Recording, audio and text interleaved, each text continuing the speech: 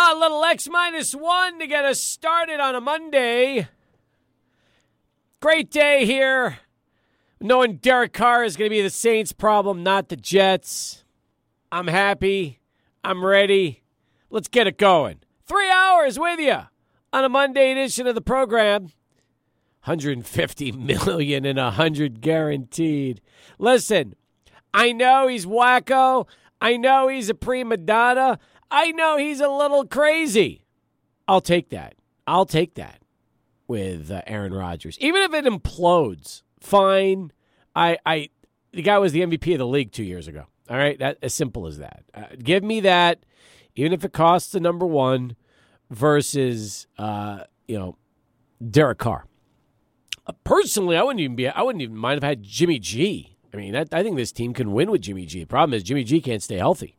So that's the issue there. But, hey, I love the fact that we have some NFL to get us going here on a Monday afternoon. And trust me when I tell you that. And who knows? Maybe Derek Carr works out there in New Orleans. Maybe his skill set and with what the Saints have to offer, maybe it fits. I don't know. But that's a lot of money to throw out there. $150 million, $100 guaranteed for Derek Carr? Oh, no.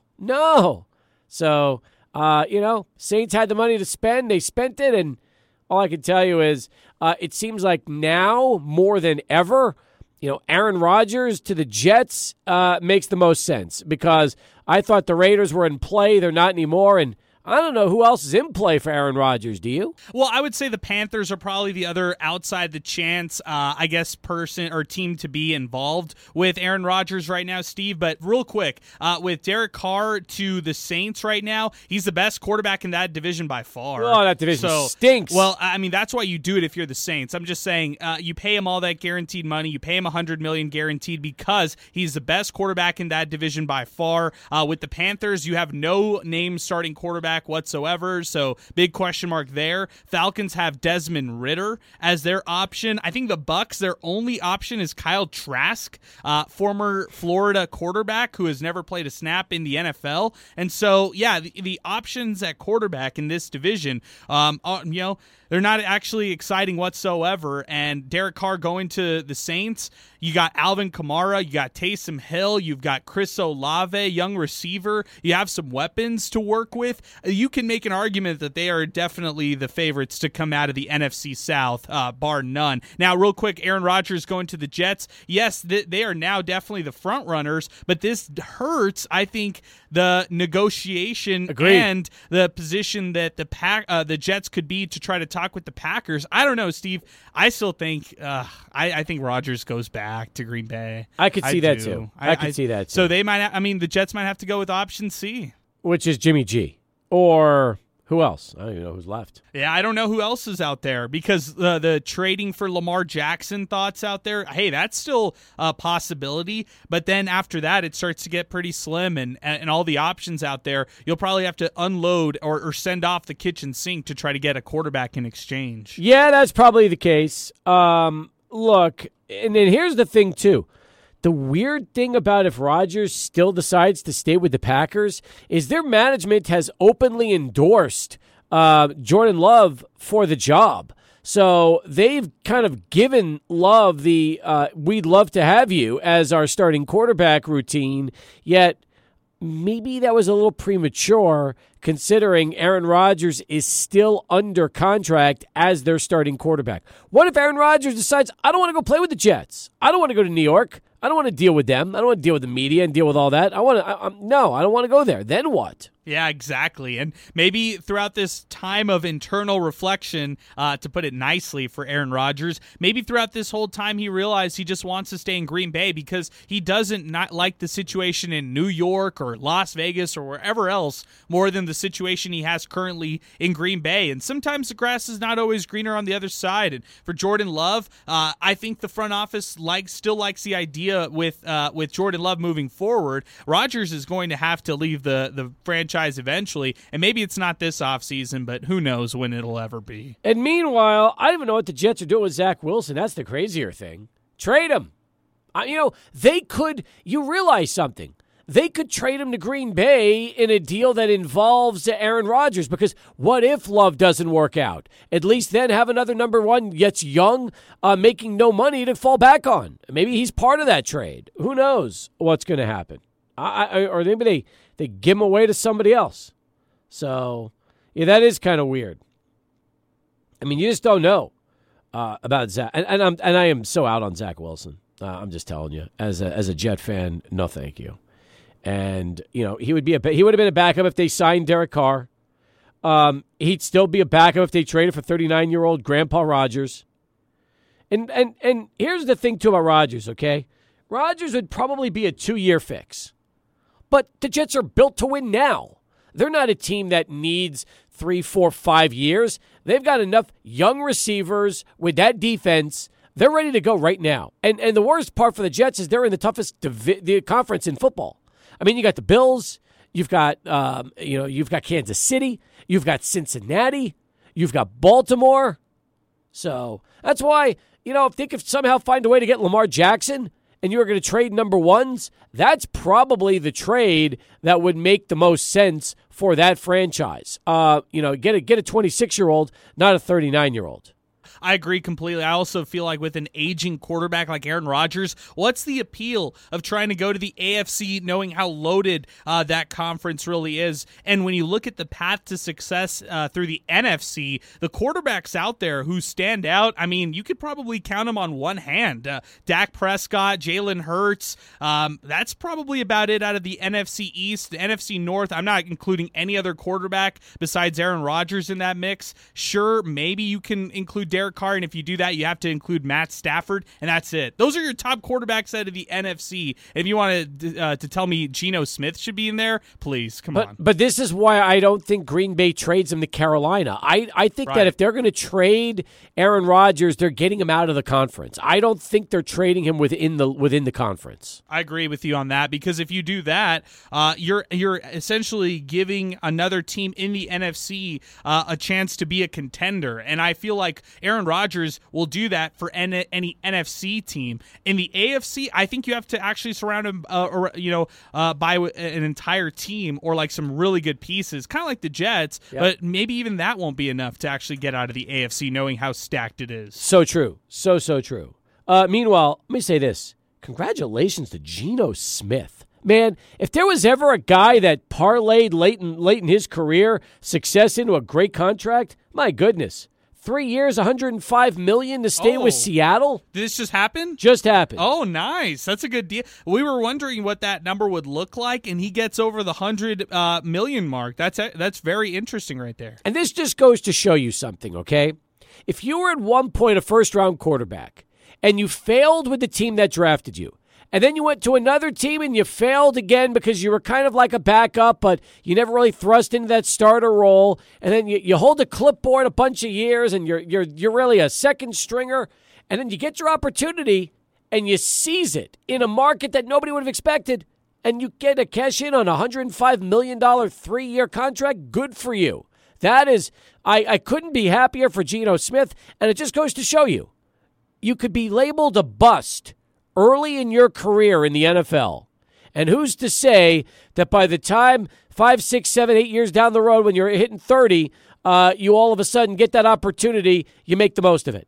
It's so rare. Listen, it is so rare when a Geno Smith situation happens in the NFL, which is all the more reason I'm happy for him.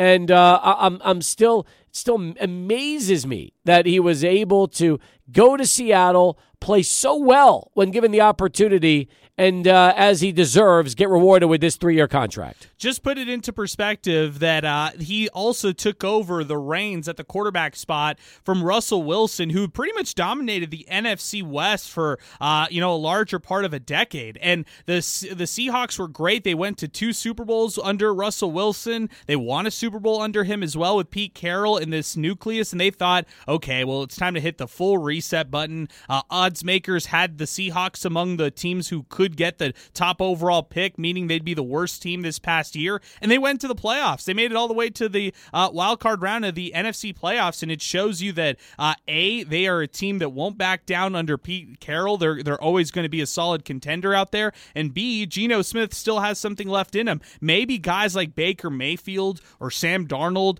former top overall picks in their respective draft classes, can learn a little bit from Geno to try to revitalize their career post being labeled a bust. That's a great point.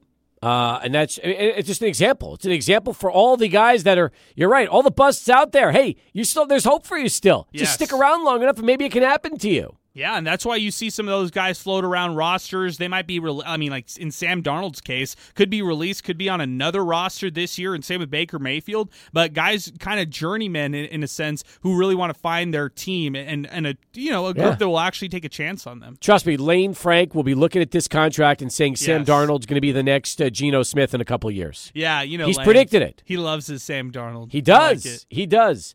All right. I'll get to all the UTEP talk today on the show. Plus, we've got Brett Bloomquist joining us in our 5 o'clock hour to talk about the men and the women, which we'll get to as well in depth and talk about them and give us your tourney preview since we're going to be airing all the games this week. But first, let me go to Memphis Drew. He joins us 13 past. I have a feeling I know what he wants to talk about as we lead things off with Drew here on a Monday edition of the program. Thanks for the phone call, Drew. You're our leadoff hitter today. Get it started. Yes, sir. Yes, sir. Yeah, there's a rough week in Memphis this weekend, all national headlines. And I'll touch on the Memphis Tigers also. They played a hell of a game against number 1 Houston, but they lost at the buzzer. Did you get to see any clips of that one? Just the end. But you're right. Yeah. They played them tough, played them right there to win. Didn't come out that way. But listen, when it comes tournament time, Memphis, assuming they will be able to get into the tournament, could be one of those 12 seeds that could do some damage. I think so. Another Memphis story, Memphian anyway. University of Memphis running back Tony Pollard got franchised. What do you think that means for Elliott? You think he's gonna resign at a lower level, or I think it depends what the Cowboys do in the draft. I mean, I think if the Cowboys end up taking Bijan Robinson, Elliott's probably done this summer and would be released. I mean, you would think they could go with Pollard and Robinson as a nice 1-2 punch. Don't know, and I don't know if Elliott, who actually had a pretty good season last year, is willing to take a discount and take less money to stick around with the Cowboys, knowing they franchise Pollard. He might want to look elsewhere right now and see if he can find another deal going to another club. Okay. What do you think, by the way? What do you think? You think Elliott will stick around, or do you think he'll end up going someplace else? I guess it depends on the money, but you get a lot of benefits for being a former Cowboy or associated with the Cowboys. So all I know is this: hopefully he'll sign for a lower amount of money. I mean, when you talk about what he's going to cost the Cowboys, $16.4 million against the cap, with a non-guaranteed base of $10.4 million, they probably will do what they did with guys like Dez Bryant and DeMarcus Ware, and that is, well, now remember, they released those guys without even making offers to take a pay cut. So, hopefully, maybe in this case, they'll give Zeke that opportunity. I don't know. It's such an interesting thing because if you think about it, he had a knee injury, 876 yards, and I think if you asked Cowboys fans who they would rather keep, they would all say Pollard over Elliott. So maybe this is the end of the road for Zeke in Dallas. I could see that. On to the Grizzlies, a national story. Morant, I hope he gets the necessary help and takes as much time as he needs. It's a shame, boy. We're a second seed, and now Clark went out, one of my best reserve forwards. Adams been out.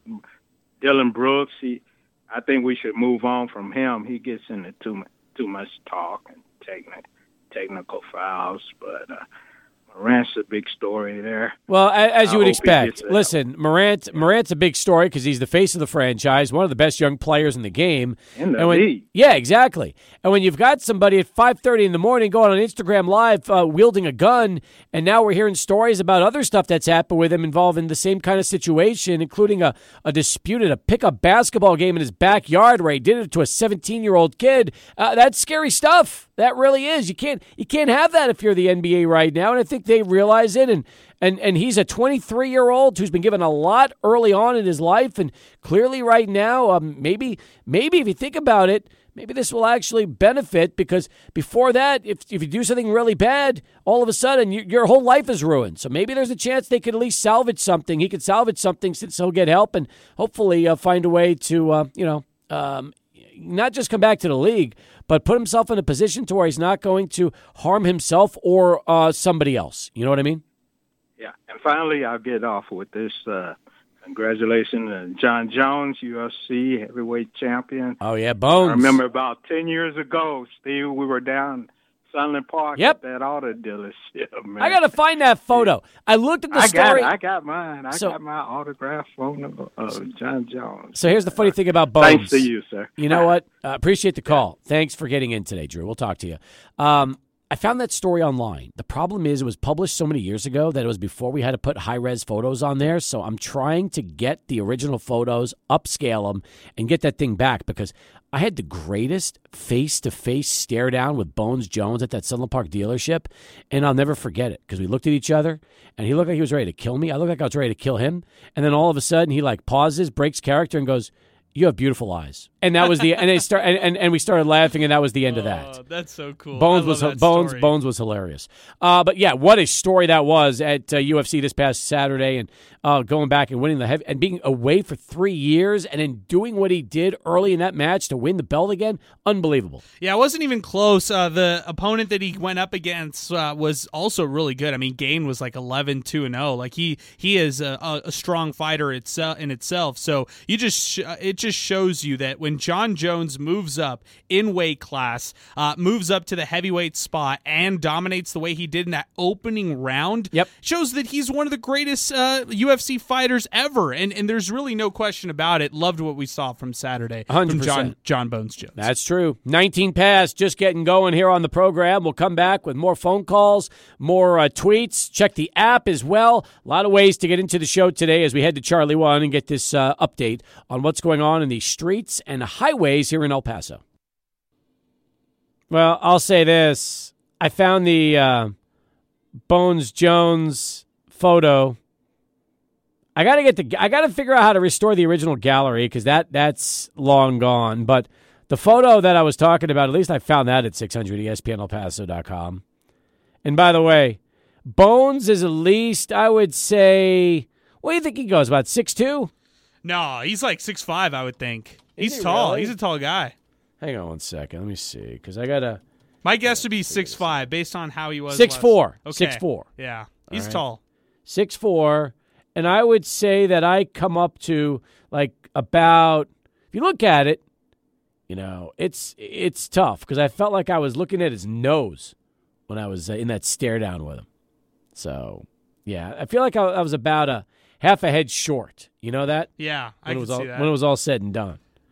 Yeah, he's a big dude, man. Yeah, he's very big, and now he's even bigger. He's 250. He was a light heavyweight champ in those days. Yeah, so probably 50 pounds less right there. I would think. Yeah, it was crazy. But those are the days, man. Those were the days. Some fun. I missed those days. All right, you can get into the program. 600 ESPN El Paso on Twitter. That is 600 ESPN El Paso on Twitter. Also, chiming into the show. 505-6009. That is 505-6009. And if you have the mobile app, chat with us while you listen to the show as well through the 600 ESPN El Paso app powered by First American Bank. Adrian stopped by UTEP practice today, had a bunch of interviews before practice ended. and thoughts on the last few minutes of practice and talking to the guys. Yeah, it was interesting. I kind of focused with some of the receivers. I posted some observations and just posted that that's probably one of my favorite competitions so far because we have really no clue as to who are some of these guys competing for top receiving roles on UTEP football, especially with the offense.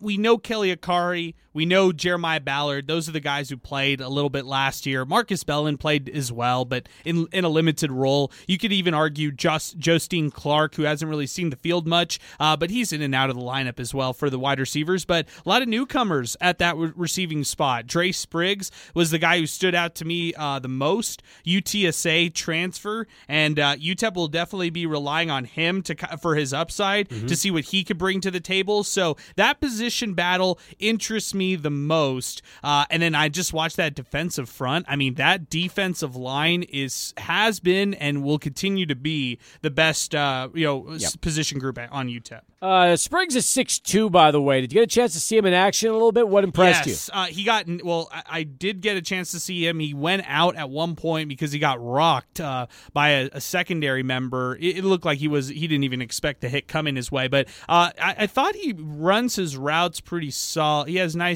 route running skills. I also like his hands. Like he caught the passes that were coming his way whenever I got a chance to see him. So he can bring some different things. Limited action. We didn't get a chance to see him in the full practice because, like I said, he got knocked out at one point, came back, but was just doing light work, wasn't back into contact work. If you want to get an opportunity to see what Adrian is talking about, he spent time with both Spriggs, Jeremiah Ballard, and Dana Dimel. He tweeted those out. We retweeted those as well through 600 ESPN El Paso's account, which you can definitely look to check out while you have the opportunity. Also, one other thing I want to mention is Chapin's run came to an end this weekend, but what an effort they had.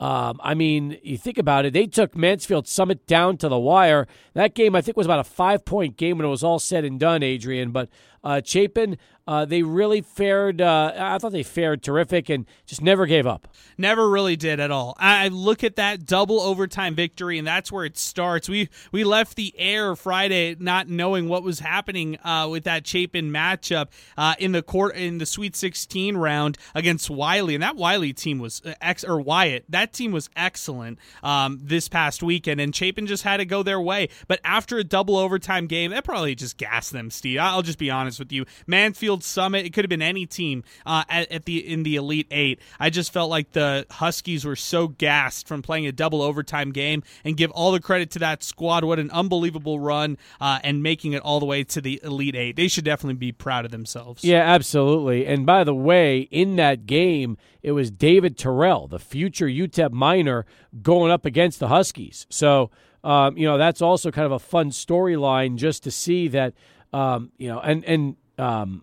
again, you think about what happened, and I'd love to get maybe we can find out some thoughts from Rodney Lewis down the road when we talk to him. Just get his thoughts on what he expected, what he saw from David Terrell, and what he thinks that Terrell could be able to do here at UTEP just from the game that his team went up against him.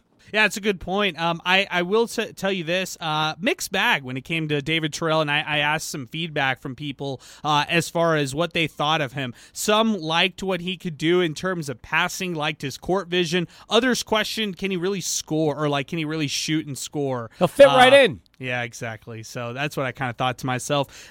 Exactly what UTEP needs is a pure scorer. And I don't know if David Terrell is that yet, but maybe he could become that kind of prospect. He has great size, which is one of the bits of feedback that I received from him. Let me say this, okay? If you're going to rebuild this team and expect it to compete to win a Conference USA championship next year, you cannot rely on a true freshman who right now projects as more of a project that could grow into his ability down the road. You need to go get yourself some instant impact players immediately. David Terrell has bloodlines here. I remember his dad when he played football. He was a heck of a player. But the fact is, he was not a highly regarded guy. This is not somebody who was being recruited by other big group of fives or power five players. UTEP got him. I'm happy they got him. But the fact is, Adrian, they need to go out and get themselves some experienced players to, after the season, reload and make a legitimate run next year for a chance to go play in the postseason. Yeah, keyword is experience. I want somebody who has played and has shot well from the Division I level. I mean, that's kind of the key for me when I'm looking at off-season transfer, I guess, wish list for this UTEP men's basketball squad. It's not only getting shooters, but getting guys who've scored at the Division I level, in my opinion, because that's what you need right now. You need proven commodities. You do, and it's definitely something we're going to talk about with this tournament coming up here, beginning Wednesday for the men and Thursday for the women. Bottom of the hour, 505-6009. That's our telephone number. Want to hear from you as we head over to Adrian and get this Sports Center update. Very much. 505-6009. That is our telephone number. Also, 600 ESPN El Paso on Twitter. All right, first off, let's talk about Saturday's performance by the UTEP men. They shot the ball extremely well, especially in the first half and for a good part of that second half. And then things might have tailed off a little bit as of late. But if you look at the way they played against Middle Tennessee, I think that this was kind of the best case scenario of what we hoped they would be offensively during the season. They shot the ball well from three-point land. They shot the ball well from the line. They just looked like a different team offensively against against Middle Tennessee than we had seen in really much of this season. So it goes to show you that it can happen. It did happen, and it happened on Senior Day, which Shamar Givens was the only senior honored, but his family was there. Felt good for him. Saw the video that UTEP posted on social when he went into the locker room and was being congratulated by his teammates afterwards. That was a good feeling. And at least this basketball team had some positive momentum for a change heading into the tournament this week in Frisco. And by the way, it's anybody's guess what's going to really happen on Wednesday when the Miners play Western Kentucky at 4:30. Countdown to a tip-off at 4, so we'll have no show on Wednesday. In fact, we will have Miner Talk, which will probably take the air around 7 o'clock, give or take a few minutes, depending on what happens if the Miners win or lose. If they lose, probably a little longer post-game show than usual because John and Steve will wrap things up with some more thoughts before Adrian and Sal take the airwaves. If they win, then more about the 7 o'clock like we would see for a regular game. But once again, I don't know what to think for this game. The Miners have had troubles against Western Kentucky in both games they faced them because of their size, but Western was absolutely annihilated by North Texas on Saturday in a game that was so ugly they weren't even competitive. They scored in the 30s. So you say to yourself, how does a team that played well in El Paso against the Miners lay such a giant egg in Denton against North Texas? And that, in a sense, sums up why Western Kentucky has been so frustrating this year. For a team that was picked second, they've been up and down all year. Case in point, what happened Thursday and Saturday. Yeah, I'm with you, Steve. Or maybe it's also a difference between the 2nd seed and the 9th seed in Conference USA. Could be. I just feel like North Texas, UAB, and Florida Atlantic, they're just kind of an inch better than everybody else in this league, even though Conference USA has a ton of parity and there is some good balance across this conference. Western Kentucky is a bad matchup for UTEP. In my opinion, this was the worst matchup UTEP could have. When you look at the kind of bottom-tier teams out of CUSA, I would have rather UTEP played Florida International, La Tech. I mean, for crying out loud, any other team other than Western Kentucky, even Rice, I would have rather UTEP played in this case versus Western, because Western Kentucky at their best, they're really good. I mean, they've got some excellent talent. At their worst, we saw what happened this past Saturday. They struggle against the second best team in CUSA. Yep. So I don't know. I think this is a tough task for the Miners, and they're going to have to come up with a better game plan than they did this past Thursday, which they lost at home, or a couple, that they had a couple weeks ago when they were on the road. North Texas is a really good shooting team. And Western Kentucky is at its best when it limits inside hoops and uses their size to their advantage. So how do you beat Western Kentucky? You beat them with a team that is exactly what North Texas has, and that's what UTEP lacks. Now, UTEP looked like that team Saturday against Middle Tennessee, but it has been a rare occasion this season when UTEP has looked like that. So you kind of say to yourself, all right, can the Miners replicate what they did against Middle and shoot the ball really well? If they do, they'll have a chance to beat Western Kentucky and be ready for Florida Atlantic. But if they struggle shooting like they have in both of those matchups and like we've seen for a good part of this season, then you're right. The matchup is awful. The season could most likely come to an end on Wednesday, and it would be a real shame to see this team bow out in the first round of the CUSA Championship. Well, knowing that it is a first round of the CUSA tournament and knowing it is on a neutral court, I do expect UTEP to be extremely competitive in this one. And even, you look back to last week's win for Western Kentucky, 73-68. I didn't think it was as close as that 6-point, in that game, that 5-point win would have indicated. But nonetheless, I think this one will be extremely close, back and forth. Maybe goes down to the final possession, and maybe you give the nod to a team like Western, who just was a little better than the Miners. Well, they were, and I mean, it's so hard to say. Final possession, will it be a blowout? Will it be close? Could UTEP win? We really don't know. I mean, I'm with you though. This was the one matchup between the seeds. You wanted Florida International, who ended up coming big with a win on Saturday against Rice. You also would have been okay with Louisiana Tech, because La Tech is another team that the Miners have a pretty decent matchup with, and you really wanted Rice. If there was a team you would have loved to have seen in the first round, it would have been Scott Parra and Rice. But unfortunately, we don't get any of those three. We get the team with size, the team that UTEP has struggled with in both games. But we'll say this again. It is difficult to beat a team 3 times in one season. It really is. Not easy to beat a team 3 times in one season. It's easier if you're Florida Atlantic, maybe not necessarily if you're an up-and-down team like Western Kentucky, but UTEP has to shoot the ball well. And Adrian, as we've said it before, we'll say it again, they're not a good shooting team. They looked like it on Saturday, but that has been more of an anomaly than anything else.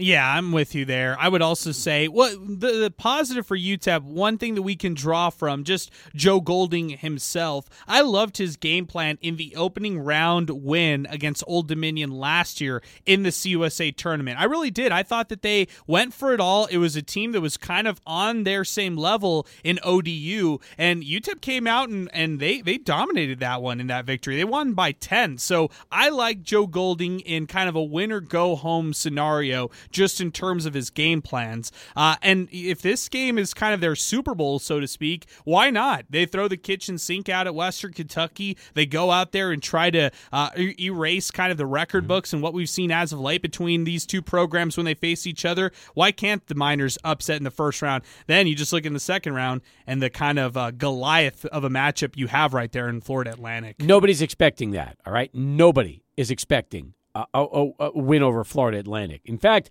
most probably aren't even expecting a win over Western Kentucky. Right. So if UTEP was to get into the second round of this thing, that would be a major coup. But once again, nobody really is giving this team any chance to make a deep run in the tournament. In fact, if you were to ask me what's going to happen, the easy answer is to say season ends Wednesday. Hope you're wrong. Hope you're proved wrong. Hopefully this team has got a lot left in them and they'll save the best for last. But Adrian, the obvious answer is, yeah, this season could end on Wednesday. They're playing on Wednesday for a reason. They're not a top 5 team in this conference for a reason. And it's going to take it's an uphill battle from here for this Miners basketball program. We'll come back, wrap up hour 1 in a moment. Stay with us. Sports Talk continues right here. 600 ESPN El Paso. One of my favorite tracks from the Alan Parsons Project as we welcome you back. A little breakdown for you. Again, 505-6009, 600 ESPN El Paso on Twitter. Miner Eddie Mack tweets the show Well, why don't you guys talk about some strategic changes that UTEP will need to beat Western Kentucky? Come on now. Ha, ha, ha, ha, ha. All right. You're right, Minor Eddie Mac. I'll give you one. Make shots from the outside. All right? You do that, you don't have to rely on an inside game that was completely ineffective against them the last time. It'll probably give a guy like Zarek Onyema a much better opportunity to try to work a little bit inside, which he was a non-factor in the last game on Thursday because they couldn't shoot the ball well from the outside. Adrian, it is amazing when you can actually shoot from the perimeter, especially against teams that are very good against the post, what that will do for your offensive abilities. Yeah, I would just say this. They hit 10 3-pointers against Western Kentucky last week, and look at what that got them. I mean, it didn't really get them into a close game necessarily with Western Kentucky when it was all said and done. I know it was a 5-point game, but that game was not as close as the score would indicate, in my opinion. At one point, or at what point does UTEP think, let's scrap the game plan and go a little small? Let's go back to that small ball approach lineup, use Calvin Solomon at the 5, maybe not use Zarek Onyema and Kevin Kalu against Western Kentucky specifically, knowing that you have that size disadvantage. But in that case, then you'd have to still go up against a 7'3" center like Western Kentucky has and try to at least be respectable on the glass. You take away the 10 out of 20 from downtown. UTEP was 14 out of 32 from the field. And it's not good enough. No, that's terrible. No. That's not a good number at all. And 10 of 19 from the line. Yeah. Look, you lose by 5 and you miss 9 free throws.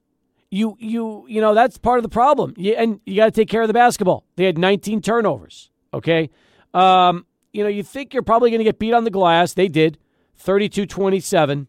But the turnovers were a problem. The free throws were a problem. It's like if you shoot good free throws, you make your threes, and you don't turn the ball over, you're probably going to have a pretty good chance to win that game. But when you do 1 out of 3, it is really difficult. Really difficult. And they had no inside game, too, which we have to, you have to still bring that point up. Yeah, I would also say this. Western Kentucky in the 2 matchups shot 50% or better against the Miners from 2-point range. So that hurts UTEP as well. Mm-hmm. I mean, when you're allowing a team to shoot over 50% in the first game and almost 60% in the second, that's awful. You got to guard them. Yeah, you have to be better defensively. This is a defensive-minded team right It here. is. It is. So I think that was the issue. You give up points too easily on the defensive side. You turn it over 19 times, you miss a ton of free throws, and it's hard to win. It is hard to win a basketball game like that. So you're right. This is a team that has always kind of used defense to be their calling card. Well, you got to guard a team that scored, what do you have, 36 points on Saturday?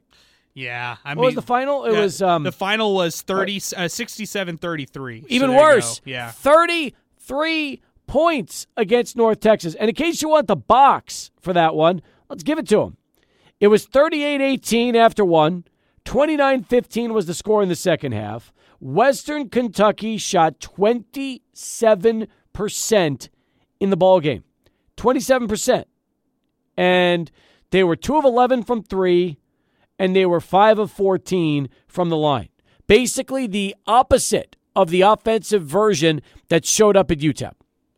With this team also, when you're looking at Western Kentucky, a big key is to stop Davion McKnight. He scored in double figures in both the games for the Miners. He was held pretty much, really limited against against North Texas.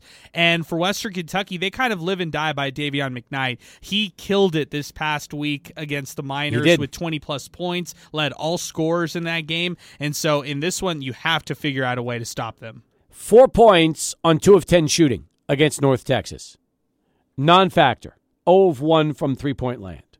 So that might be your key right there, slowing him down. Right. There's your answer for Minor Eddie Mac. All right, 1 hour in the books. When we come back, hour 2, featuring Brett Bloomquist. He's 25 minutes away. He'll talk about the men and the women heading into the tournament this week in Frisco as Sports Talk continues. 600 ESPN El Paso. All right, start of hour number 2 here on Sports Talk. Welcome back, everybody. Steve Kaplowitz, Adrian Broadus with you here on a Monday afternoon. You want in on the show? Now is the time to do it. 505-6009. That is our telephone number. Be an easy way to join us here on the show.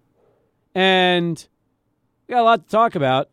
Things that we've discussed. A lot of UTEP to begin things, which, by the way, Miners have their spring football practice going this week. Then they're off next week. They'll be back the following week.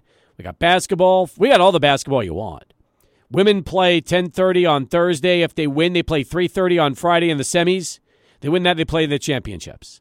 The women, by the way, nearly knocked off Middle Tennessee on the road. They beat Middle Tennessee here. Middle Tennessee is ranked in the top 25. UTEP was tied with the ball, 7 seconds left, with a chance to win that game on Saturday. Unfortunately, they lost in overtime, but this is the kind of team that could make a run and go all the way to the NCAA tournament. No doubt about it. Yeah, I'm with you completely there, and we've seen it all season long from this women's basketball team. Head coach Kevin Baker has talked about it as well, just kind of the consistency that this team needs to play with when it comes to their key matchups. And this past weekend, I mean, that great thrilling matchup that we saw over Middle Tennessee, 72-68 was the final, and it's fitting, right, that UTEP gets a game at the Haskins Center against Middle Tennessee, and they go on the road and they drop one against this team as well. These two teams just don't like each other and have played in such great matchups all season long. It goes all the way back to, it goes back years, but there's a lot happening with the coaching staff of Middle Tennessee. A lot. And it's a father-son team. The son is even more cocky than the dad, if you can believe that. Wow. And that's rubbed some veteran UTEP coaches the wrong way. Let's put it that way. Not surprised there. I mean, a lot of personalities that you're seeing. And, hey, they're a ranked team. They have a little bit of moxie, I should say, to them just as a program. And you know what? For the Miners, I'd be curious if they end up playing Middle Tennessee here in the tournament down the line. And for UTEP playing against Louisiana Tech, somebody who they swept this year. I mean, they beat them both times this season. So maybe an opponent that they have a little familiarity and strong familiarity against. I could see that too. Meanwhile, if you want to talk Miners, we'd love to get it going. 505-6009, that is our telephone number. We've talked about the men. We've talked about the women. Touched on the women. We'll have Brett Bloomquist elaborating on both when he joins us about 15 minutes from now. And looking forward to having Bloomy, who I'm sure will be making the trip if he's not there already, to talk a little bit about them. I don't know how many of you also are following the situation out in Lubbock, but Mark Adams is done, okay? He is not going to be coaching the Red Raiders in the Big 12 tournament and has been suspended.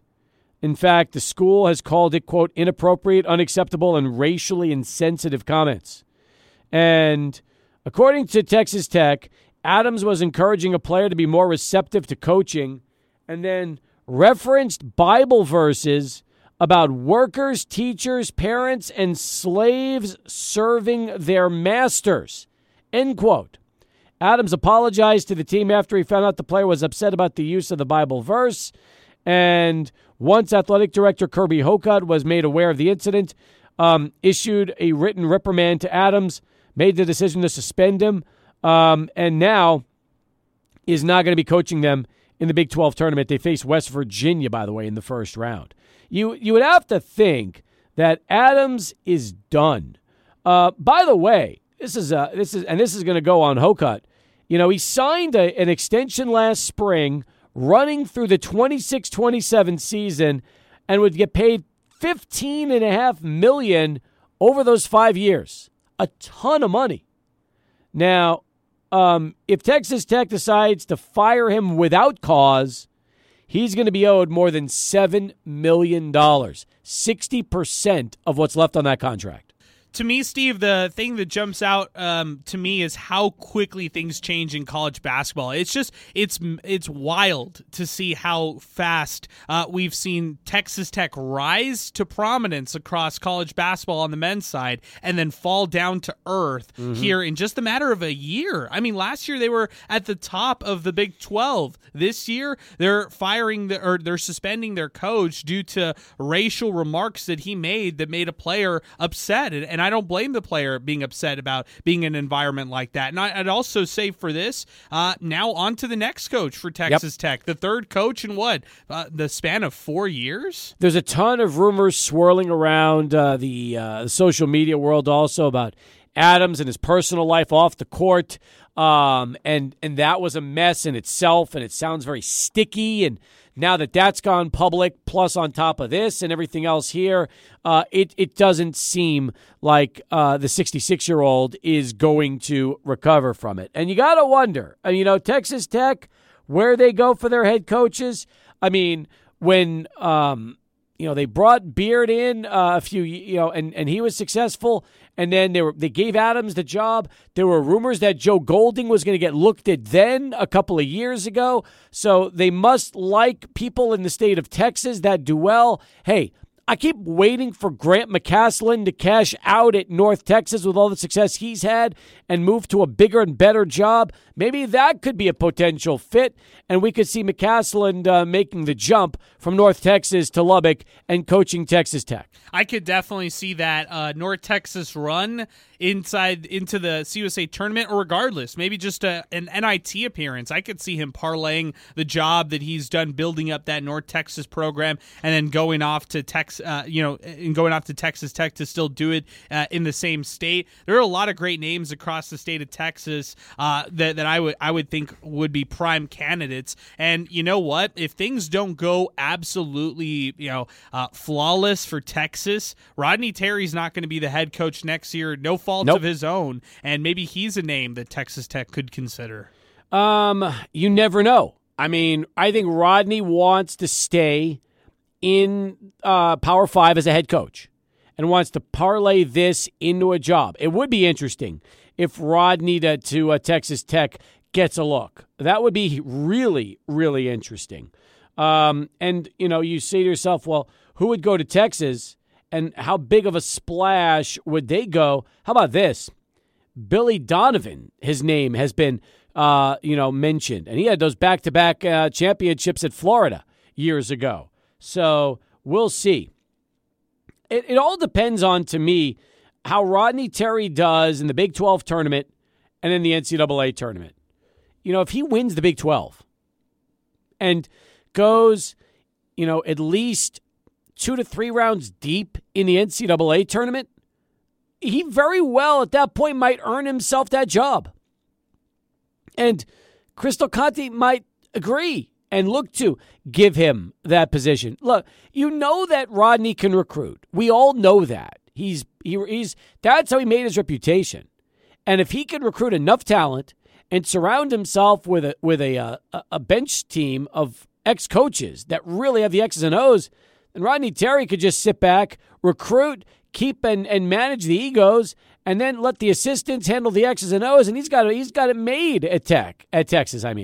Yeah, I would say for Rodney Terry, what he's built out there, and also what he's building for the future. I mean, Rodney Terry out right now tweeting out pictures of his incoming recruits that he's bringing to Austin. How is he going to how does the athletic department like the fact that they've got these 5-star, 4-star recruits coming with Rodney Terry? They agreed to play for Rodney Terry and not necessarily give him an extension. Like we talked about Mark Adams and the money that he earned at Texas Tech through that contract extension. I could see Rodney Terry earning something like that at Texas. That way, if things go south, Chris Del Conte could still fire him, move on from him without having to break the bank on, buyout fees and stuff like that. I heard early on this season that it was going to be a rough year for Texas Tech. I think when UTEP scrimmaged them back before the season even started in Lubbock, and I had a conversation with head coach Joe Golding. He even said, it's going to be this is not the same team that they were last year, and it's going to be rough. And he was right. I mean, they're a 500 team right now, Adams is out. They're going to need a new head coach. I think that the interesting thing is going to be, will you be able to use the Bible verse and what he did as cause, or will that not be cause? I'm interested to see how deep the contract is and what it goes into and the language in there as well. Yeah, right. And I want to see also, does that influence Texas Tech to steer clear of any controversy for their next coach? Because that would eliminate, if they think, all right, Mark Adams did something that we're not happy with whatsoever, and we found out with cause that, he should be fired in this sense, and we can terminate this contract extension that we signed, then we cannot turn around and flirt with somebody like Chris Beard to maybe come back to Texas Tech. Today, ESPN's Pete Thamel said on Outside the Lines that Chris Beard's name looms large amid a possible incoming coach search for Texas Tech. Really? Yes. Wouldn't you be shocked if they welcome him back after what happened and the circumstances in which he left? Yes. He leaves Texas Tech for Texas.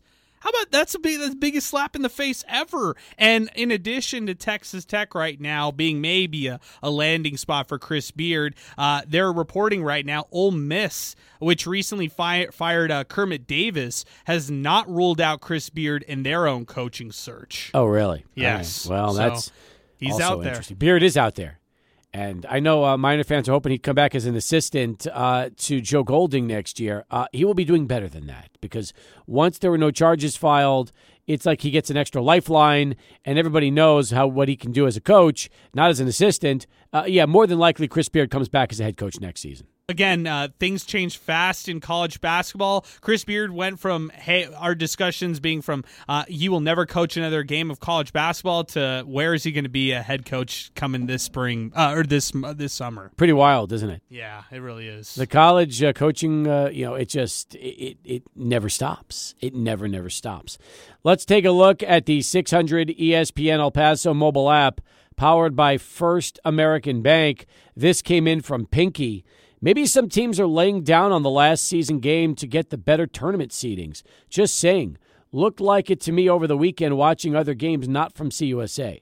Pinky, let me say this, okay? There's no way Western Kentucky is laying down to have to be in the same bracket as Florida Atlantic. That is the part that they didn't want to be in, They, if they would have had a better showing against North Texas, well, they could have stayed in that 10-7, even possibly the 6-11, which would have put them in a bracket with UAB. So I think that if you're Western, the last thing you want is now to be in the same thing as Florida Atlantic. Although, didn't Western Kentucky nearly beat them this year, or was that UAB? You know what? It's hard to keep track because I know Western Kentucky's been in some competitive ones. I believe they beat the likes of Middle Tennessee, but when it came to their matchup against Florida Atlantic, they lost 76-62 in the first time. The second time, 70-63. So yeah, closer games. Yeah, closer games. All right, but not great. I think maybe it was UAB that almost knocked off Florida Atlantic. It could be the case. I don't know. But also on the mobile app, this comes from one of our listeners, M. Urias, messages us. I agree, Steve. If Joe Golding wants this program playing at a high level, he has to bring high-level talent. I don't think these two incoming freshmen will have an immediate impact. Yeah, I also echo those sentiments. I mean, if you can take a core returning group of 5 guys, let's just say, and add to that with 4 high-level, high-profile guys you could get from the portal and have a good rotation of 9, you hope you don't need to rely on true freshmen to round out that rotation. I think it's really important to keep a nucleus. It doesn't have to be the best 5 or 6 guys to stay, but I think it's important to keep a nucleus, to have some continuity year after year. Look at the top 4 teams in the league. They all have continuity. They sure do. All right, 16 past. We'll come back and we'll keep this thing moving with Brett Bloomquist, who will join us to talk about the men and women heading into the tournament this week. We'll do that right after Charlie One, who's back with another traffic update. As we continue. 21 past the hour. All right, we got a lot more in store for you today. In fact, we've got guests like this one who's going to come on the air and talk a little bit about the UTEP men's and women's teams, which we are excited about. And by the way, I want to thank Daniel Pedroza for coming down here and taking care of the show for us, producing right now. Way to go, Daniel. Excellent stuff. As we say hello to Brett Bloomquist from the El Paso Times. He'll be heading out in a couple days out to Frisco to cover the UTEP men and the UTEP women. But first, he joins us here on the program. Bloomy, how are you today? I am surviving. Kind of a busy day for what's supposed to be an off day, but I'm enjoying it now. It's always busy for you, isn't it?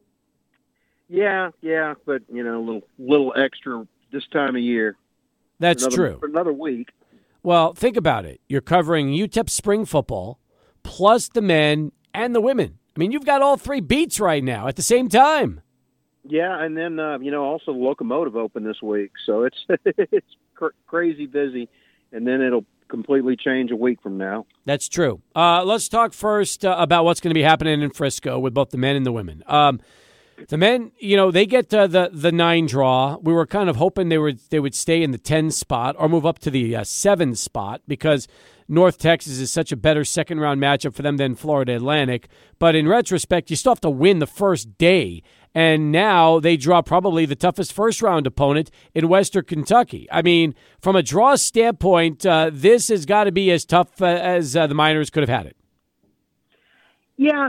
They're playing a team that swept them twice, and, I was asking both Golding and Baker, since it's relative to both of them in different ways, what do you think about the whole beating someone 3 times in a season? And they both kind of agreed you'd rather have beaten the other team twice before you play them the third time.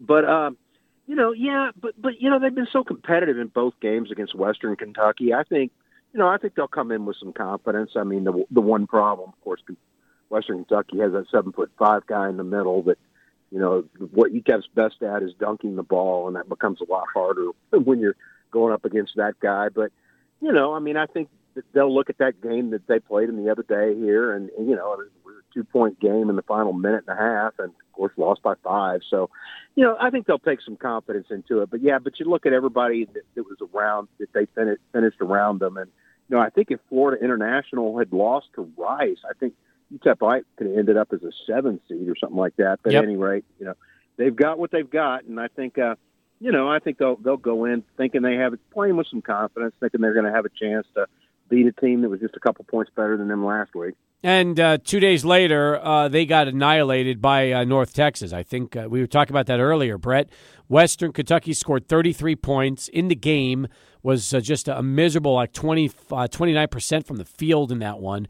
So funny that they shot so well against a UTEP team that usually is known to be, a team that brings their defense, and then they turn around and 2 days later just lay a colossal egg against North Texas. That's part of the problem with why Western Kentucky is the 8th seed. You don't know which Hilltoppers team you're going to get from game to game. Yeah, no question. I mean, that is probably true of all the people UTEP could have played. They may have the highest ceiling and the lowest floor, of those teams, seated within 3 or 4 spots at UTEP. But I don't know that that's necessarily a bad thing if you're looking at it from UTEP's perspective. I mean, they did play terribly yesterday. Maybe you'll see that again. Of course, I imagine North Texas had a lot to do with that. That's a fantastic defensive team that plays at a tempo that's going to do that to you. But I just come in thinking UTEP's going to have a chance. In that game, I don't know that they'd have a chance against Florida Atlantic, but I do think they have I think they're going to have a chance against Western Kentucky. Well, let's put it this way. I feel like you're right. Florida Atlantic is one of the few teams that they would probably struggle against. Everybody struggled against FAU for the most part this year, but Western Kentucky is their first round draw. And you think about really the way this season has gone, I would say Saturday's game against Middle Tennessee was kind of what fans have been hoping for this year, right? They were able to play good defense. They shot the ball well from three-point land. They shot the ball well from inside the stripe. And ultimately, they had a great first half and kind of cruised against Middle Tennessee. I mean, as weird as this season has been for UTEP, that was, I think, kind of like the game that a lot of Miner fans hoped they would see more of this season. Yeah, and, I don't know how sustainable shooting as well as they did that game is, because that's just not a good shooting team. But, yeah, when they make shots, when they hit threes, that can be a dangerous team. I mean, they've been a very competitive team as the worst three-point shooting team in the country. So you figure just a marginal improvement there. And, as I wrote one of my leads earlier this year, if they were a bad free throw shooting team instead of a terrible free throw shooting team, they'd probably have 4 more wins right now. So, and, those are things that can get fixed for a one or 2 game stretch, as we saw yesterday against Middle. When UTEP shoots the ball like that, they're going to be a very tough out. I would say if they shoot the ball like that, I think they will beat Western Kentucky. I mean, it's going to be a challenge to see if they can do that. That would be 2 games in a row if they did that, although they shot it pretty well against Western Kentucky, too, 2 games ago. So, that's going to be hard because they're not a good shooting team. But if they can do that, I would almost say I'd expect them to win that game. Brett Bloomquist covers the UTEP basketball teams for the El Paso Times. He joins us here on Sports Talk as we continue, Adrian. Bloomy, I want to ask you a little bit about this Conference USA tournament, especially about the Star at Frisco and actually watching it itself and what it is like. What is the fan experience like, and how has it changed? Because I know they play 2 games at once. It's obviously the big curtain that kind of divides everything in between. What's that like for fans? I think it's really cool, but I don't know if this is breaking news or not, but they're not going back next year, which, I certainly think they could, but they evidently are not going to. In fact, what I've heard is Huntsville, Alabama is like a possible spot. At any rate, I like the thing in Frisco. I just think it's sort of neat, having 2 games there and you can kind of go back and forth between them. And I think it's neat. I just think it's sort of cool having everything right there in one spot, right next to each other. And, I enjoy it. And I kind of just wish they'd keep going back. But evidently that's not in the cards. And it's also not in the cards. UTEP's not bidding for it next year. And I think it's going to be an open bid process. And I think that's something that UTEP could probably get if they did bid on it. But that's not happening. Too bad, because when UTEP was aggressive years ago with that tournament, especially when they put the women's games at Memorial Gym and then had the men's games at the Haskins Center, it was kind of a nice way that they handled it. I always thought that UTEP hosting the tournament was a pretty nice thing for El Paso and pretty good thing for the league. I'm a little surprised, but on the flip side, I also realize the amount of work that goes into it and how they need really the sports commission to be completely on board and help out with the temporary floors the way they did before. And it seems like there's just a lot that would go into it other than UTEP wanting it. Yeah. It certainly is hard, and I think that's certainly why they're not going to bid on it. Let's also keep in mind that UTEP's a university. It's won 21 national championships in track and cross country, and right now is hosting 0 track meets. So money becomes an issue, and I just don't think you're going to find a better setup than they have here. I'm just trying to think. I was just going through the whole conference. I think the only other place that might have a second venue, which you kind of need, is Liberty, and I imagine Liberty's going to be hosting a lot of things in time to come because they have money. But yeah, I think it's definitely. I think the overriding thing is just the cost. UTEP doesn't want to pay as much money as it would take to host the thing, which is a shame because I do think it is great for the conference, great for El Paso. Everybody talks about how far it is out here, but this is an airplane league, and this is an easy city to get to. So, yep. But no one asked me. More with Brett as we keep things moving here on Sports Talk. But first, right back to Adrian in this bottom of the hour Sports Center update. We've known since Saturday. So, Brett, they've got a chance to game plan for the Lady Texters, just like La Tech does for UTEP. There were 2 pretty good basketball games this season. The Miners were victorious on both sides. If they win, they get the winner of the Middle Tennessee, FIU, or Charlotte winner in the semifinals. So if you think about what the UTEP women have done this year, their road into this tournament looks much more favorable right now, not just because of seeding, but because of matchups.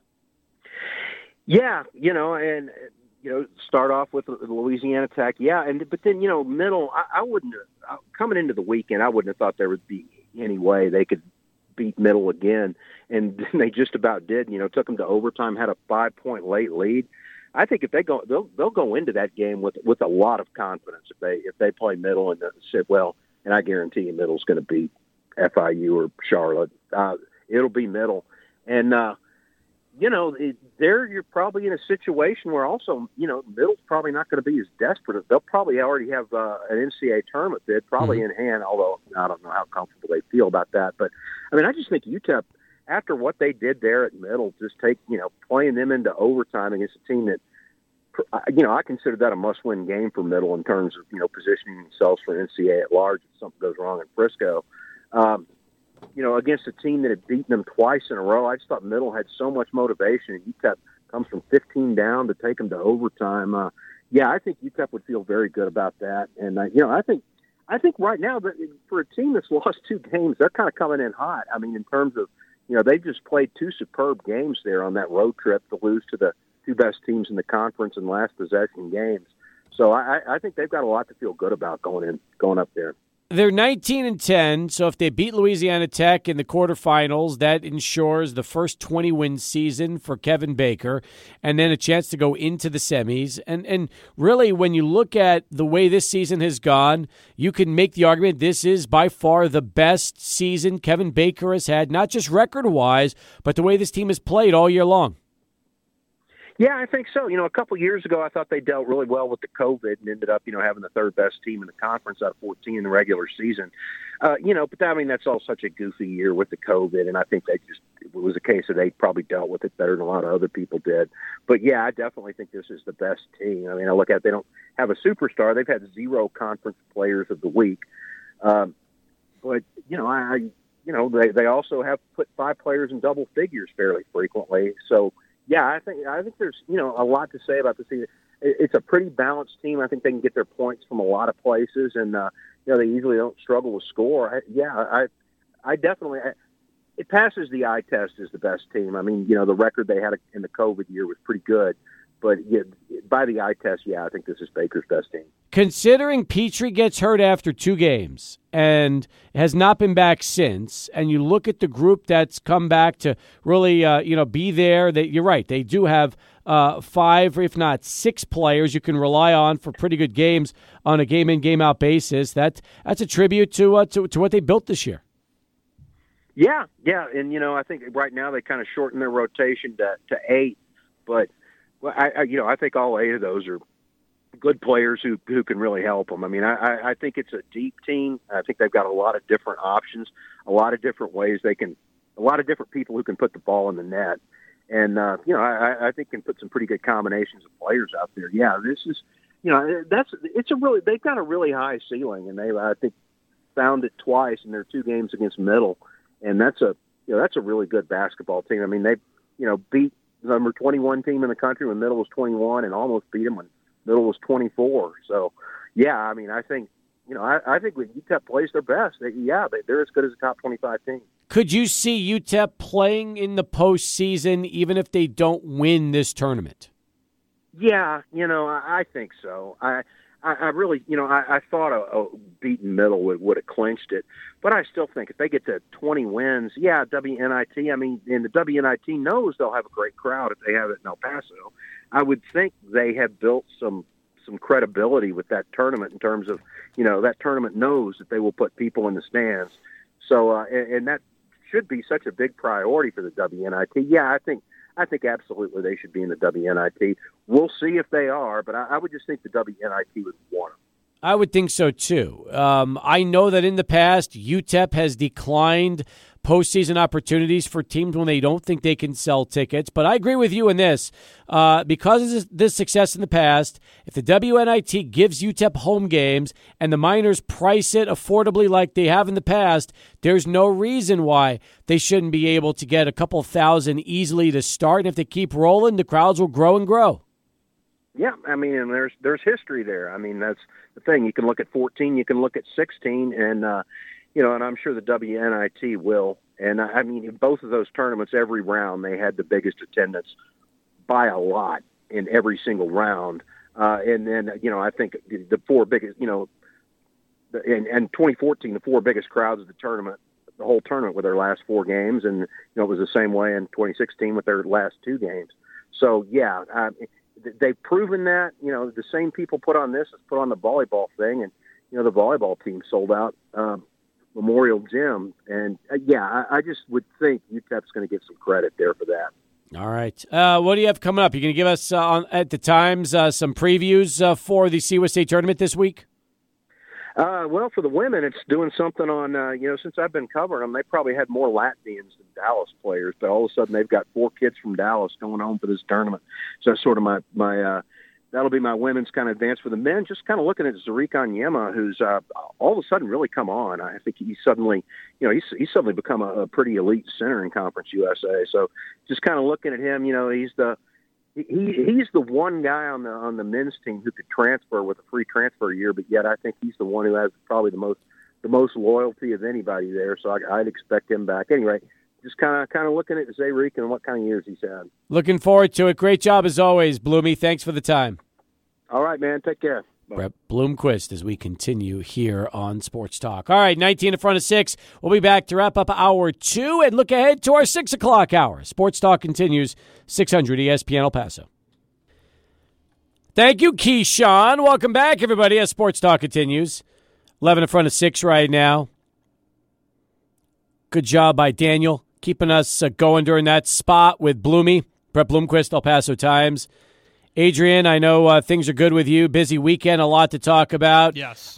First off, I got to ask you every week. I'm always more interested than ever. But how's the new water system working out right now, thanks to Clean Water of El Paso? You know what, Steve? I've got a great report for you. I've noticed some great, improvements with my skin. I used to deal with just basic things like eczema or even acne when it came to my skin. And I was always worried about the water that I was using. And when I was speaking to John Garcia from Clean Water of El Paso, he was actually telling me, hey, shower. And after a couple weeks, you'll notice the difference. Well, he was exactly right, because after only a few weeks, my eczema was completely gone. And I just had it, on my elbow, just that kind of thing. Nothing too crazy, but it was completely gone.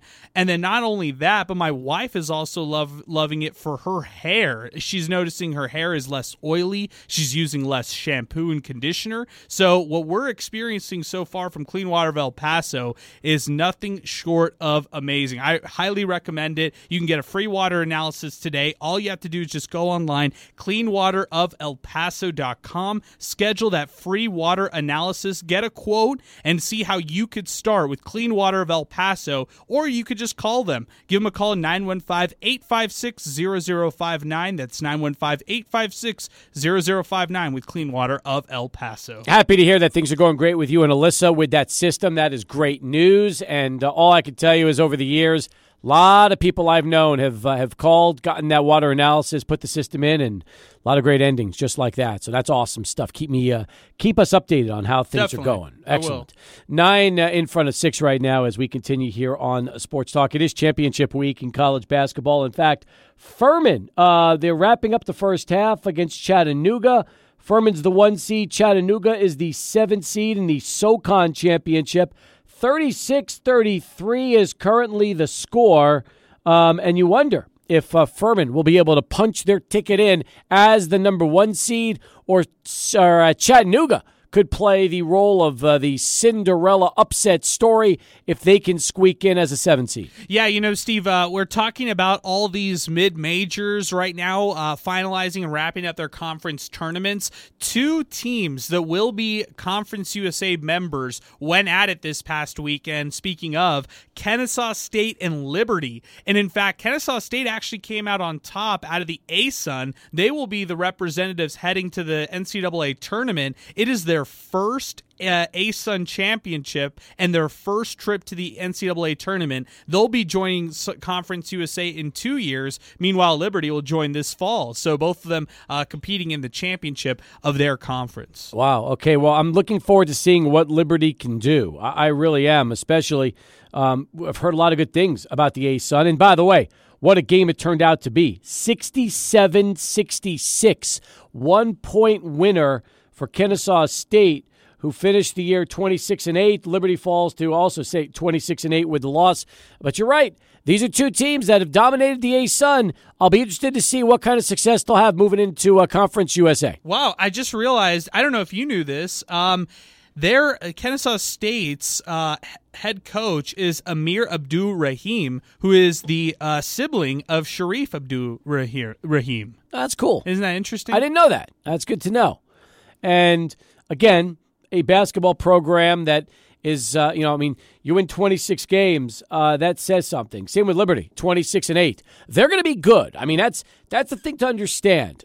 You got to figure New Mexico State will find a coach that will be able to come in, and I don't really expect them to be down next season. I think they'll reload because that's just what they do. So I think between Liberty, New Mexico State, also interested to see what Sam Houston brings to the table. Basketball is going to be a really good league. You know, Sam Houston State right now, second overall in the WAC. They are 24-6, coming off a great season. I mean, simply put, they have won, Steve, I believe it's something like 11 of their last 12 games. Just a great run that this team has had recently. And yeah, the Bearcats, they could even win the WAC and go to the NCAA tournament this year. That's what I'm saying. I mean, you look at teams that are leaving and who they are. UTSA has been horrible this year. Florida Atlantic, we know. North Texas and UAB, good teams, having 3 great seasons. Charlotte's just been okay. Rice, same thing, been okay. But when you're replacing teams with more good teams, especially in basketball, it means you're not going to really drop off. In fact, they're not going to be as large a league after this, which means it might even be that much better of a conference. Right. I will also say no one saw this coming from FAU. Dusty May could end up getting a job next year for all we know at the Power 5 level. Grant McCaslin, we mentioned him in our rumors for a bigger job down the road. Maybe he leaves. And same with, Andy Kennedy, he goes to UAB. Yeah, that's his alma mater right there. But has he hit the peak over there with UAB? And would he consider parlaying that into another job in the future? Louisiana Tech is traditionally a pretty good basketball program. You know they're going to be up. FIU, which has been garbage for years, looked pretty competitive this year. And you want to know something? They just went in and beat Rice. They're a team that could be on the rise. Top to bottom, this league might be much better than people are looking at for next season. Yeah, I like coaches like Rick Stansberry from Western Kentucky. Talvin Hester is a nice coach for Louisiana Tech. Why not for the NULA Conference, you say? We'll talk more about it in our 6 o'clock hour. Stay with us. Plenty of sports talk to get to. More of your phone calls as well. 505-6009 as we continue right here. 600 ESPN El Paso. All right, a lot of UTEP news as we've talked. UTEP hoops since the Conference USA tournaments will start up this week in Frisco. Our coverage will start Wednesday. No show on Wednesday. In fact, we might not even have a show Wednesday, Thursday, and Friday, at least Friday until about 5:30. Let me explain. So Wednesday, the men will play Western Kentucky. 4 o'clock countdown to tip-off, 4:30. That game gets going. Miner talk following the game. If the Miners win on Wednesday, they will play Thursday, same game time, 4:30, which means we will not be on the air Thursday because UTEP will be playing FAU, awaiting the winner of the UTEP Western Kentucky game.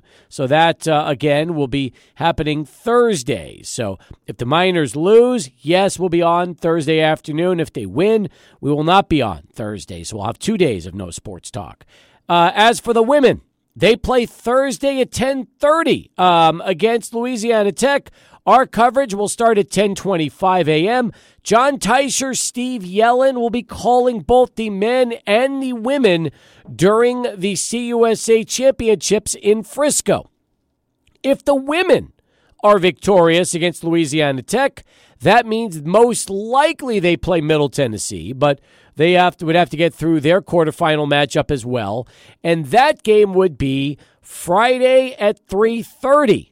So Friday, 3:30, UTEP would play in the semifinals, and in that case, we would probably be going on the air with Sports Talk around 5:30, 5:45, maybe for about an hour. And that's kind of the situation that we've got for you this week. So could be a lot of UTEP basketball. We've got at least 2 games, hopefully a lot more than that, Adrian, as the Miners try to make a run. You know what? Especially on the women's side, Steve, it feels like this could be the year where they go further in the tournament than we've seen in years past, which is, a testament to what Kevin Baker has built here with the women's basketball program. It feels like the eyes are on them.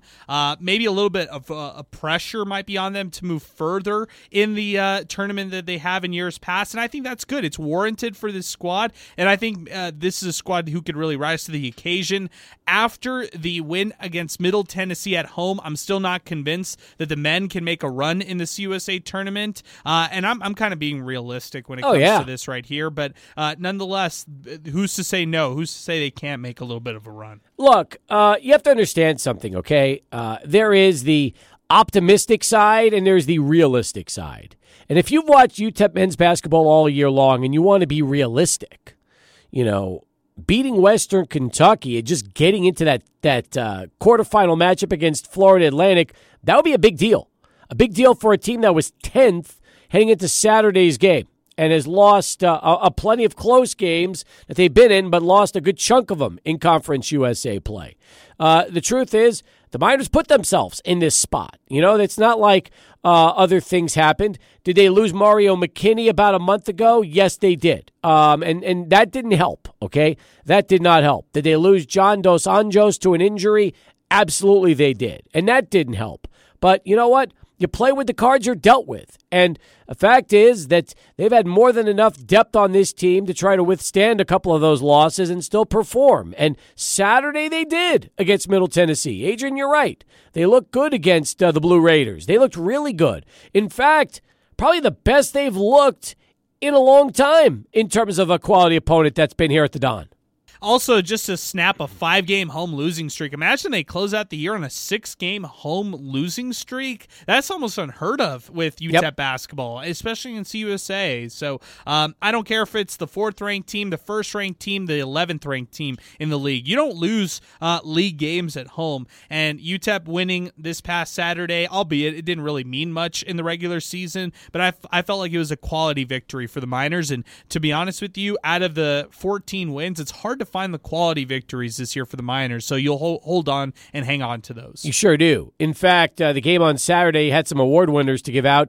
Let's start off first with our hot hand of the game, which is brought to you by Wind Supply El Paso. Who'd the hot hand go to? We went with Calvin Solomon in this game. He was, in this one, 14 points, 3 of 8 from the floor, and also chipped in with 3 steals. Love what he did defensively. 32 minutes of action was also plus 8 in terms of his efficiency. So we gave it to Calvin Solomon, what he was able to do. Awesome. By the way, Wind Supply El Paso not only is your home for Champion Heating and Cooling, and yep, weather's starting to heat up. I saw the temperature is going to be in the 70s this week, so you got to start thinking about that conversion into refrigerated air.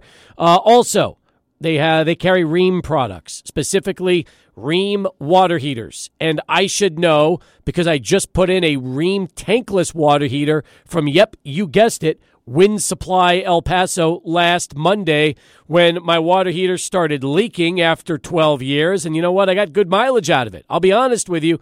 I was going to get a tankless just to have preventative maintenance and just put it in even though my water heater didn't give out. And it just so happens that the day I was going to go pick up the tankless is basically the day that my regular water heater gave out. And by the way, love the new tankless heater.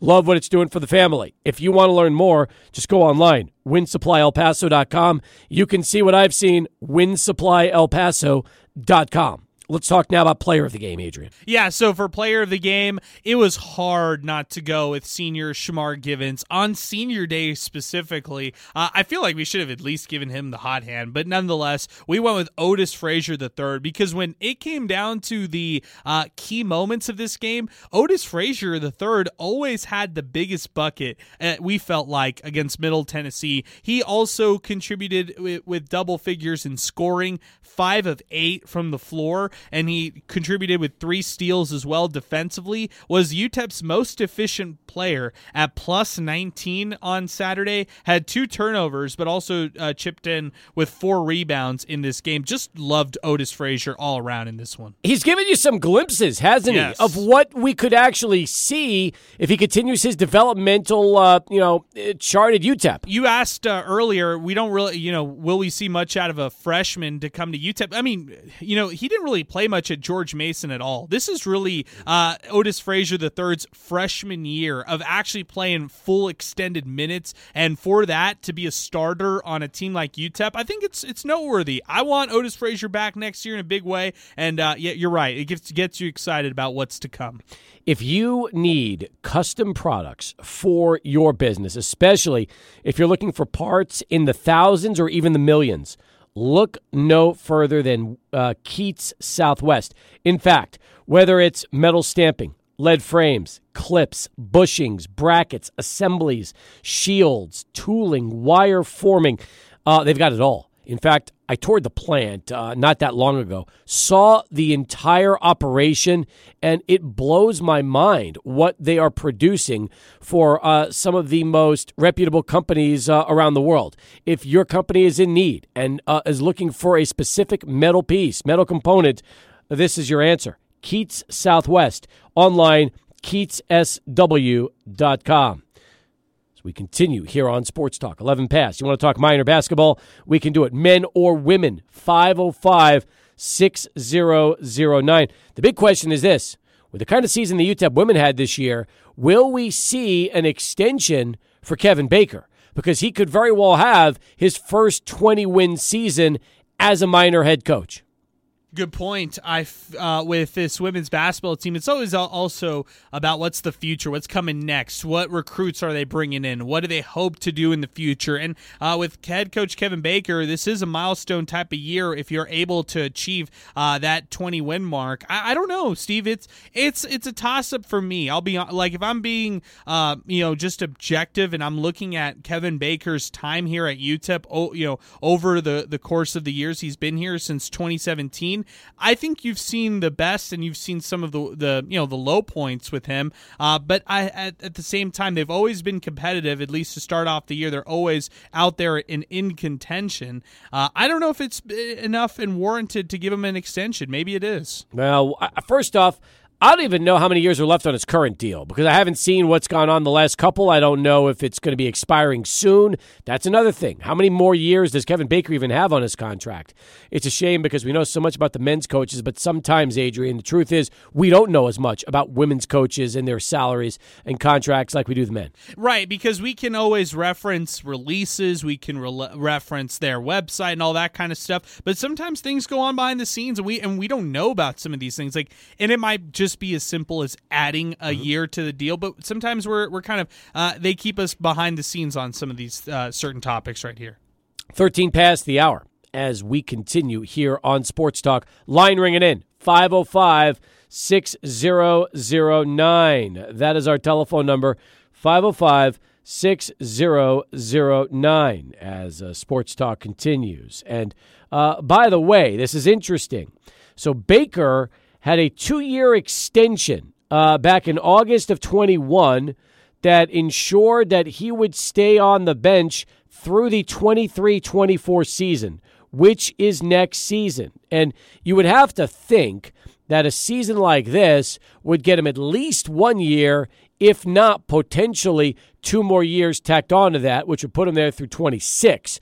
So I will be interested to see if, in fact, Kevin Baker can get more years added to his contract, which is set to expire after next season, especially if this team ends up playing in the postseason, whether it's the NCAA like everybody would love or the WNIT. Either would be terrific. Let me go to the phones right now because I know UTEP Zay wants to chime in a little bit on the UTEP women. He's been following them all year long. Zay, how are you? I'm doing good, and I was listening in, and you guys were talking about the women's team, and I think this team could have been so much better if injuries hadn't derailed some of their key players like Mari Petrie, yep. and two JUCO transfers in Zane Thompson and Beyonce Powell, who I think would have made huge differences in this team, especially when it comes to shooting. Powell was one of the best JUCO shooters last year. Hopefully, everything goes good with her rehab and she's back for next year after, a redshirt this year. So I think this team could have been a top 25 team if they were fully healthy, but you really never know. But, yeah. No, you truly don't know. I mean, but in your mind, the kind of season they've had with the injuries and really a fourth-place finish, nearly sweeping the series with Middle Tennessee, you would probably expect Kevin Baker to earn at least another year on that contract, wouldn't you? Yeah. What he's been able to do, bring in the players that he's been able to bring in, and just to get over some of the adversities that they've had to go through the past couple of years. Yeah, I think that he would get it. At least one more year after this one. Yeah, I feel like that's probably what's going to be happening too. So, will the Miners be able to get past Louisiana Tech for 3 straight years and find themselves, 3 straight meetings and find themselves in the semifinals? It's tough, right? It's tough because it's hard to beat a team 3 straight times, but I think they could do it. I think it's a good matchup for the Miners, and I think they really kind of got lucky with the seeding. They avoid, Rice and Western Kentucky, who both swept them. So, it's good seeding. You obviously have to get past Middle Tennessee, but we've seen that they can do it. And now they were in foul trouble that game. They went to overtime without Krause or Jazzion Jackson. So I think they can really beat Middle Tennessee. It'll come down to who they play in the championship game if they get that far. Big if. Let's hope so. All right, good job, Zay. Appreciate you chiming in today. Thanks for the time. Thanks. UTEP Zay giving us a few minutes here. 16 passes. We go to Charlie 1. Let's get that traffic update we've been waiting for. Charlie, how are we looking here in the 6 o'clock hour? That is our telephone number as we continue here on the show today. And again, a lot of UTEP talk, a lot of UTEP conversation, and we are all in for the Conference USA Basketball Tournament, the men and the women. So we'll have it for you Wednesday. No show for us because we've got the tournament starting at 4 with the countdown to tip-off. Women, Thursday, 10:30 a.m. They'll get on the air at 10:25. Breakfast with the Miners. That's what it's all about. John Teicher, Steve Yellen will be delivering UTEP women's basketball Thursday morning as well. Looking forward to all that. 600 ESPN El Paso. All right, meanwhile, so much football. Derek Carr to the Saints. Geno Smith gets a $105 million 3-year extension with the Seattle Seahawks. Tony Pollard, franchise tag. Josh Jacobs, franchise tagged. So, and then what's going to happen with Lamar Jackson? Well, here's what's going to happen. If they can't get a deal done with Lamar by tomorrow at 2 o'clock, they will franchise him. Now, the question is going to be, and Ozzie Newsome didn't answer this, what franchise tag will it be? Will it be the non-exclusive tag, which is possible, because that's what ESPN is reporting, which gives him a chance to negotiate with other teams, which could put a Ravens exit in play. Now remember, the non-exclusive tag works like this. Teams can negotiate a contract with Lamar Jackson, and the Ravens have the power to match the offer. But if Baltimore declines and Jackson signs with the team that he agreed to the offer sheet, the Ravens will then receive 2 first-round picks from that team in compensation. Now, it's so interesting to think about this. So, like last season, Lamar Jackson, 17 touchdowns, 7 interceptions. He completed 62% of his passes for 2,242 yards. But Jackson missed some games with injury. He didn't play the whole season. Understand this. He is one of 6 players in the history of the league. And by the way, he's 26 years old. 6 in the history of the league to reach 100-plus passing touchdowns and 4,000-plus rushing yards so far in his career. He is the fastest to reach that mark by 31 games. That is huge. In fact, the Ravens average almost 200 yards a game on the ground when he's their starting quarterback, 184.8. So those are monster numbers. Now, if you're a Jets fan, you know, everybody's talking about losing Derek Carr today and going out and getting Aaron Rodgers. Aaron Rodgers is 39 years old. He's going to cost at least one first-round draft pick. At least one going to Green Bay. If you're the Jets, do you monitor the situation with Lamar Jackson? And if he gets the non-exclusive franchise tag at 2 o'clock tomorrow for the Baltimore Ravens, do you extend him an offer that if Baltimore passes, yeah, you give up your 2 first-round picks, but you've locked in your quarterback for the next 5+ years, and you're getting a 26-year-old in his prime, not a 39-year-old that has maybe 2 years left in him, who will still cost you at least one first-round pick. Yeah, it's a no-brainer. I mean, when you're dealing with a quarterback like Lamar Jackson, to me, there's just a no-brainer whatsoever. You go after that quarterback. You spend the money on him. You spend the draft picks to try to get him. And if the Ravens are dumb enough to go with the non-exclusive franchise tender, they're not getting the deal done by tomorrow. I'll break the news for you right now. That deal is not getting done. But if they go with the non-exclusive franchise tag, you're essentially saving $10 million, which that's it. And that tells me, for right there from the Baltimore perspective, that they're okay with not mending the relationship. They're okay with moving on from Lamar Jackson, which to me, in my opinion, as a front office, there is no excuse for letting that happen. If I'm the front office, if I am DaCosta, if I'm Harbaugh, I am pushing to get that exclusive franchise tag done and then working on that long-term extension from now all the way till when fall training camp starts, because that's the next part that you get a little worried about if you're the Ravens, a potential holdout from Lamar Jackson if he goes with the exclusive franchise tag. Oh, I'm with you. I am with you. But I'm interested because, like, if he's available, it's not just the Jets. Carolina could throw a monster deal at Lamar Jackson, which would make a lot of sense too. I could see Carolina doing that. That would fit right in there. And then Lamar doesn't have to play in the New York spotlight. He goes to a place kind of like Baltimore where he can just do his thing and not have to worry about the media being on him and the fans and all that the way it is in New York.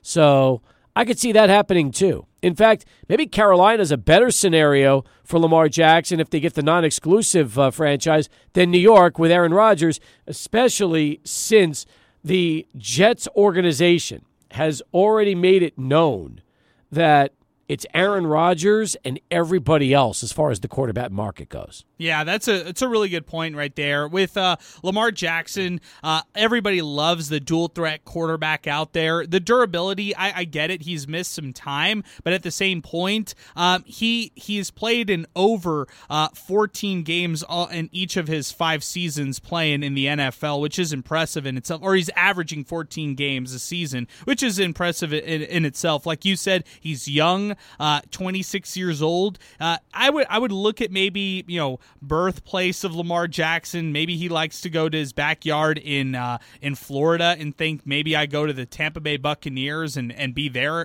quarterback now that Brady's gone. They don't have a quarterback either. Yeah, exactly. That could be a landing spot. But I could probably reel off 10-plus teams, Steve, who need a quarterback. There are so many teams out there who are desperate to change their quarterback situation.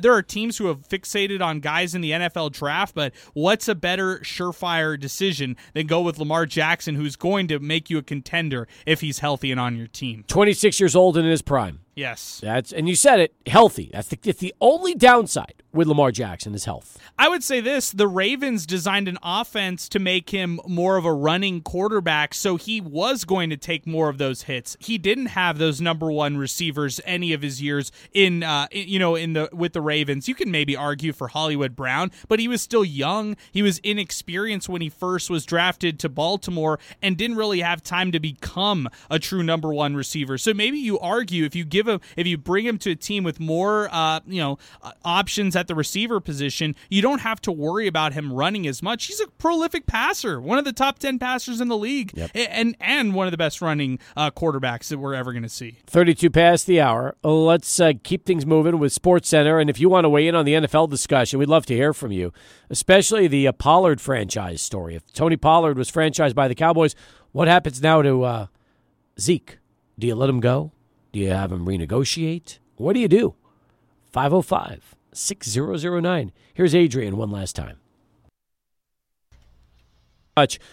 One thing to mention about the topic we just talked about, Lamar Jackson. According to Brian Costello, covers the Jets for NewYorkPost.com, he said 2 problems. One, Joe Douglas is probably not going to be willing to give up 2 first-round picks, but also owner Woody Johnson will probably not want to give Lamar Jackson the fully guaranteed contract that he reportedly wants. So the Jets might not even be in play for Lamar Jackson. And more talk is about Jimmy Garoppolo as a backup if, in fact, they miss out on one Aaron Rodgers. And that doesn't bother me. I like Jimmy G a lot. My biggest problem with Jimmy G is health. I think that if he's healthy with this veteran team, he's just fine. Plus, he's worked with Saleh in San Francisco years ago when he was a defensive coordinator over there. My bigger issue with Garoppolo is just if he can stay healthy.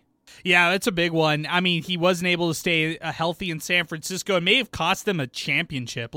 If Jimmy G had been simply healthy in SF over the last 4 years, we might be talking about Jimmy G as a Super Bowl winner for maybe even multiple years, just knowing what kind of player he was.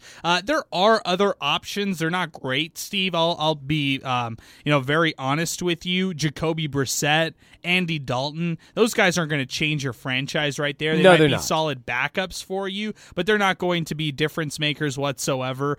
So I would say this, when it comes to just the limited options and now how they're starting to dwindle for what the Jets could see coming in as a quarterback right now, Jimmy G, if you don't overpay to get him, that might be your best bet right there. Pretty crazy, isn't it? Yeah. I mean, really. So, but you're right. Jimmy G could be, could be the answer. And it won't cost them first-round picks, I'll say that. Oh. He'll be a free agent. Yeah, and they might be able, to do it on a shorter-term deal, right, where they don't have to break the bank. But then again, you have other teams right now who don't want to draft a quarterback. I'll give you a perfect example. The Raiders, there's an argument that they get maybe like a Will Levis. They don't necessarily land a Bryce Young or C.J. Stroud. Maybe they get Will Levis out of Kentucky, but still he's a project. He's a work in progress, and they can't throw him in day one and expect him to be the day one starter. So they could go out, make a run at Jimmy G, and spend a lot of money knowing that Josh McDaniels has connections with Jimmy Garoppolo back in New England. Garoppolo makes a lot of sense to Vegas. He really does. Just like he makes sense to the Jets. I mean, it won't cost them much. And you've already got veteran. Well, you've got veteran receivers on the Raiders. You've got just young studs on the Jets. Is basically what you have. Right. Bunch of young receivers. Elijah Moore, Garrett Wilson. I mean, they're young, but they're ready now. That's why I feel like the Lamar case is there, because you don't have to worry about paying a running back, a receiver. You got those guys under contracts, under their rookie deals. Why not strike when you have a chance to do it, when you can move around salary cap? And if things don't work out with Lamar year 3 or 4, that's fine. He's a tradable guy.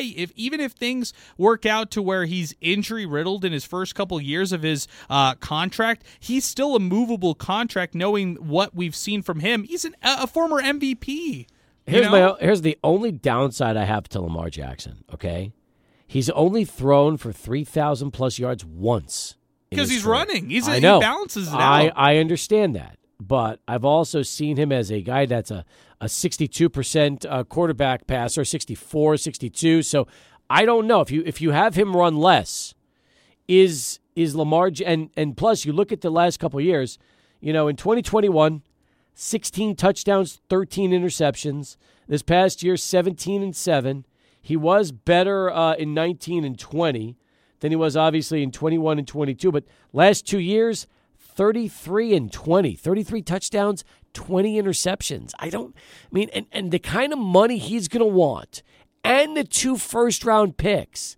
It's a lot to give. I'm still good It's with a lot it. to give. I compare it with the Kyler Murray numbers or the Deshaun Watson numbers. Those guys got paid, They guaranteed did. money. They And did. I'm not a fan of what we saw from Deshaun Watson this past year. And Kyler Murray, there's still a lot. I mean, I'd rather have durability- Lamar. I'd rather have Yes. Lamar over both of them. Me too. Me So too. that's- And you know what? I mean, this is going to we're going to cycle through this again next year when we're talking about Joe Burrow, Justin Herbert, and Tua Tagovailoa. The point is, every year the quarterback market gets reset. In 2 years, we're going to think of Patrick Mahomes making $50 million a year as an absolute bargain. That's just how it works with the quarterback carousel. Isn't that crazy? And guys being paid. Yeah. 39 past. All right, we'll come back. Final countdown next. Stay with us. Sports Talk continues. 600 ESPN El Paso.